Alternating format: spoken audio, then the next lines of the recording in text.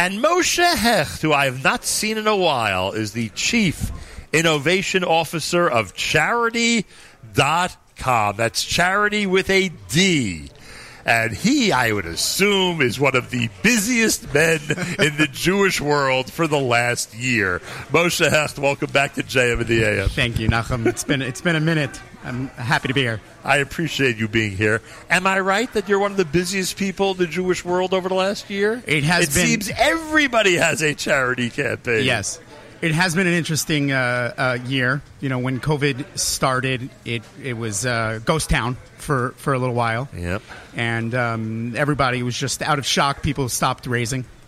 But slowly, as the campaign started picking up, several months ago, we saw something unbelievable, that campaigns usually had a very eclectic, gamut of the different types of organizations going at any given time. Right. But when people started coming out of COVID a little bit and started raising for COVID causes, it was as if the entire world was marching together, hand in hand, raising for the same types of causes. And it started off with raising for life-saving causes. Right. And then it moved, and then both here and in Israel and yes, other parts of the world. Everywhere in the whole world. Right. And then we started moving, once the life-saving organizations were funded, then it started moving to more volunteer, the Hatzalah type organizations. And now the appetite for giving, for asking has really, has regained, and now all organizations, thank God, are schools running and campaigns. Organizations and different educational efforts around the world. And Full now, gamut. of course, it's December, and we know that that's a very important time Yes. for giving. And if you look at your website,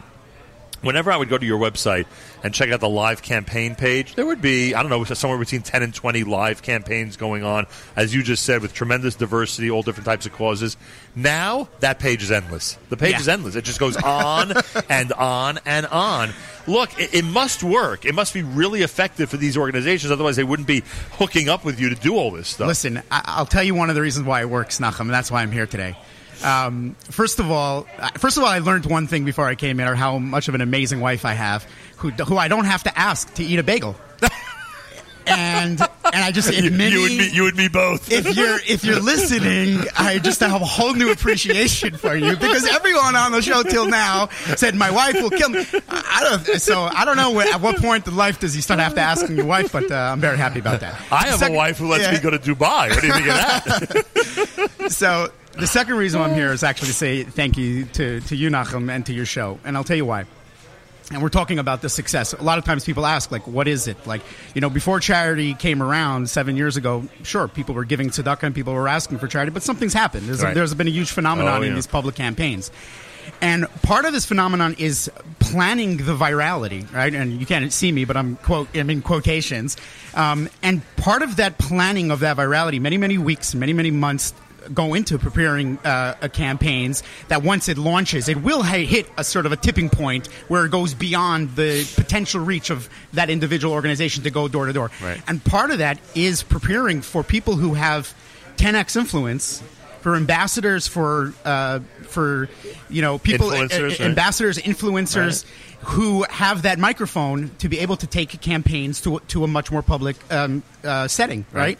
So many times when we're working with campaigns who you have promoted, they've been here for interviews, Yeshiva University, Nivei, Amudim, the Hatzalas, and it's countless organizations that you've either devoted full shows to or you've brought them and interviewed on the shows. We actually, little do you know, maybe you don't, we plan those. Those are weeks and weeks. I'm saying when at this point, at 7 a.m., you got to be on Nachum Segal, because that's where the campaign's going to hit it. That's their campaign's going to hit a tipping point. And many times you have tipped campaigns over into that viral sensation that they've become. So I'm here to tell you thank you for the causes that you've promoted, that you've amplified.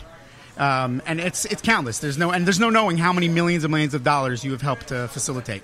One of the fun things that we love doing, and I hope that when I say we, Miriam agrees with me, one of the things I certainly love doing is being part of the grand finales of these campaigns. It's very exciting. I know every campaign has a great grand finale. There's probably a percentage that's raised in the final hour or two that you could probably reveal to us if you wanted to, but that energy, when everyone's coming together and saying, okay, we now have one opportunity to get this campaign to its goal and look back and say, okay, now this organization is good for the next whatever it is, few months, a year, whatever the case may be. That's a very exciting time for me. Yeah, well, that just shows the power of the community, right? Yeah, it just that's shows true. the power of the individuals. That when you get that message out and it goes viral to a certain thing, people come through at the last minute. What is it about the last minute? Do you have a percentage in your head or not? It's very high. It can't be over 50%, is well, it? listen, some campaigns start strong, some true. end strong. Right. We try to have them start strong, but many Right. think. Well, I think listen, giving tzedakah. Hashem knew this when he created the tzedakah. It's the only mitzvah in the Torah that God says v'chanuni bezos. Test Right. me on this. Right.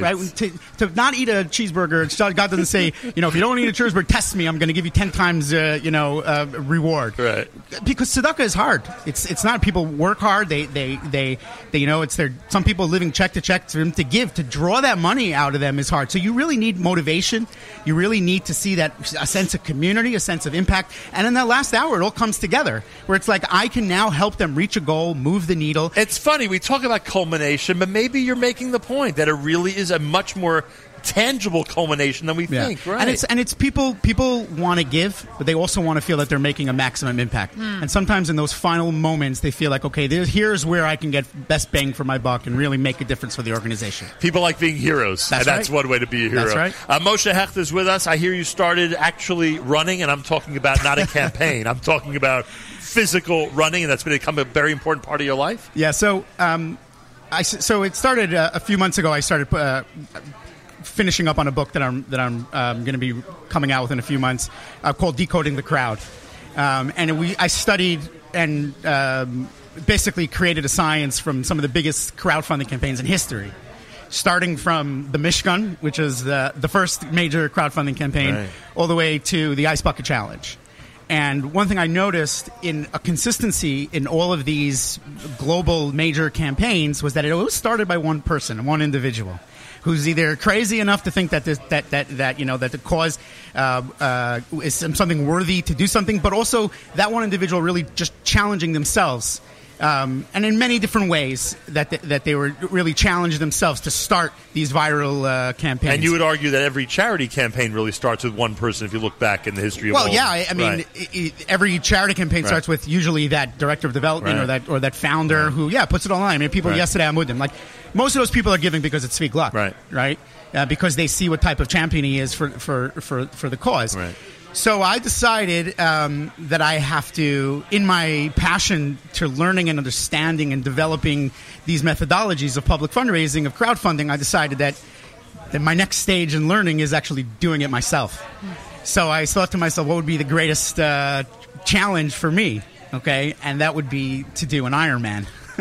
I am not a physical person. I am not because that is what because I'm going to tie that in with a fundraiser and with a major challenge down the road, where I'm challenging myself for the cause of mental health. So I have I suffer with some mental health issues, and exercise, physical exercise, is something that exercise and Ironman are two different things. Right. Well, I'm an extremist in that way. Where have you tasted the Ironman competition yet? So I've done the first my first triathlon, an Olympic length triathlon I did. So it's when this was 4 or 5 months ago. How did it go? It went fine. Nothing. You need to blink. A mile of swimming. You finished a triathlon. Yeah. Well, yeah. It was pretty easy. It was a mile of swimming, 25 miles of biking, and then 6 miles of running. In March, I'm going to be doing a half Ironman, which is a mile and a half of swimming, then 50 miles of biking, and then a half a marathon. That's half. And then the full Ironman is 2.5 miles of swimming, 120 miles of biking, and then a full marathon. This is why he can eat as many bagels as he wants, by the way. But yeah, no, I'm in it. So in the beginning when I started, I said, what would be something that if I would challenge myself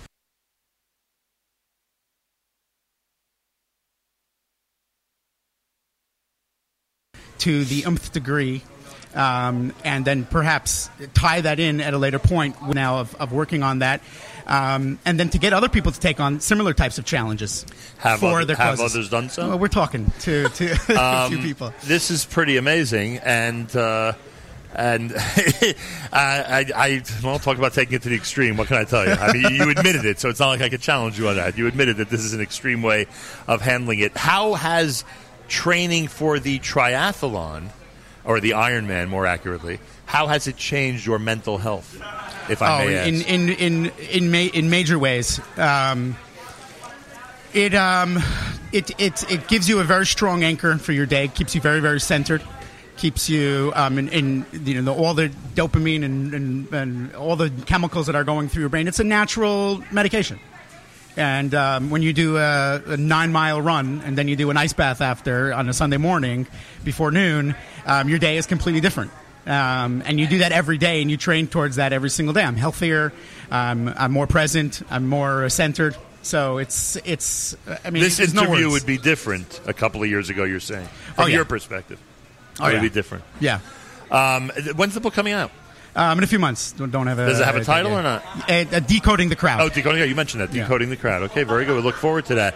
And everybody out there, I guess you would continue to recommend if you want to do some great work for your organization. Yeah, I actually want to share a message I got yesterday. Okay, on this note of the Nachum Segal Network being an amplifier of good. So yesterday you were promoting Amudim, right.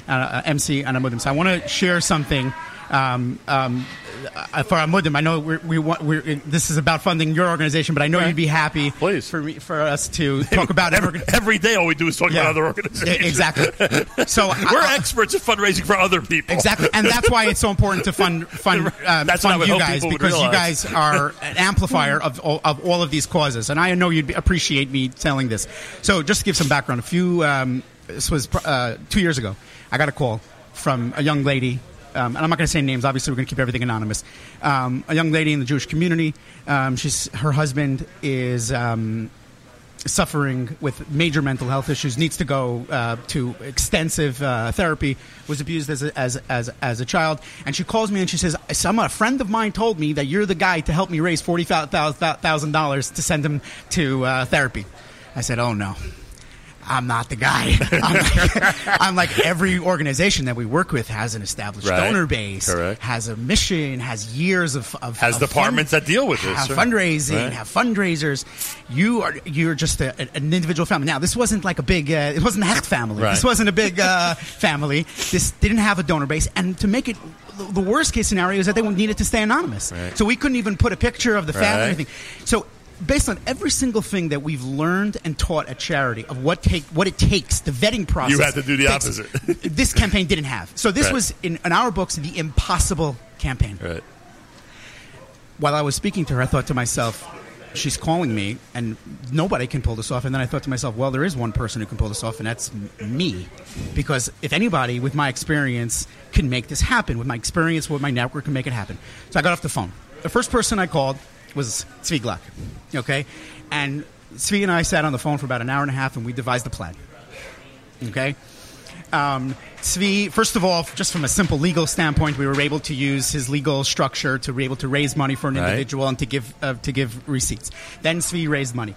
Then we came up together with a plan of putting a bunch of Jewish community leaders as the face of the campaign, as backing Tzvi included, and many other Jewish community leaders from that community and broader community to say, like, we vouch for this campaign. We put their pictures, we came with press releases. I mean, I spent 2 weeks working on this campaign.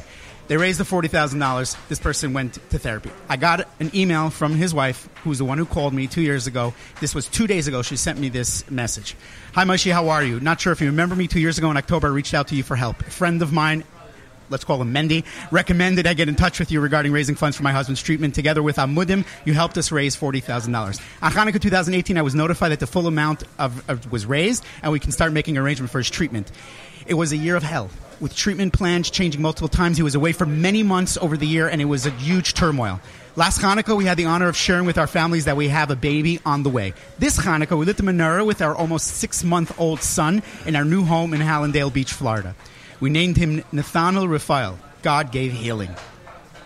We moved last month, and I started a new position at a Level 1 Trauma Center, and her husband has been absolutely incredible. Literally a dream husband. He holds down the fort at home, is very involved dad, takes care of baby, and been a huge help both practically and emotionally present and available. 2 years ago, I would have laughed if anyone told me he'd be so reliable, helpful, and both physically and emotionally present. Never mind having a family of our own. I was sure it would never happen for us. He's an incredible man. He's doing really well. He's confronted his abuser, stands his ground, and holds his boundaries with what he expects of his abuser. He's been doing better with his physical health and has been much more motivated as well. I'm immensely grateful to you for helping us get to treatment, which helped us... sorry? I don't know how else I can express my gratitude. While I think of this awful Hanukkah specifically as a week I spend in immense reflection and the drastic changes in the last 2 years, I'm humbled by how wonderful and generous you were to complete The Strangers. Thank you for making our lives so much brighter. And she signs off. Wow. Tzvi made that happen.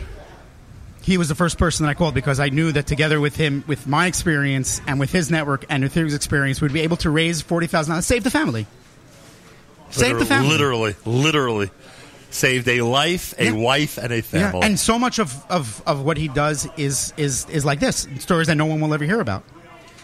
You know, just a phone call. And they're not allowed to hear about it in often cases. Nachum, you've been an amplifier of these causes for, I mean, even before us, obviously, but Appreciate now that. Your impact is so much greater impact. So everybody should give as much as they can to this Giving Tuesday fundraiser. Thank you so much. Great seeing you, Moshe Hech. Thank you for your words. Thank you for your inspiration.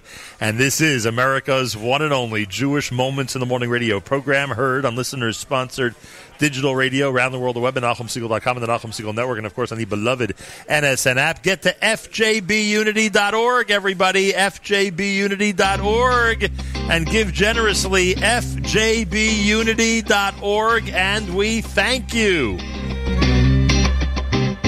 What are these white dogs doing in the city? And they lost, looking for meaning. Flying so pretty in this cold, dark city. Inspire me, inspire me. In spite of all we've been through, light bulb shines through me. Shine through me. You never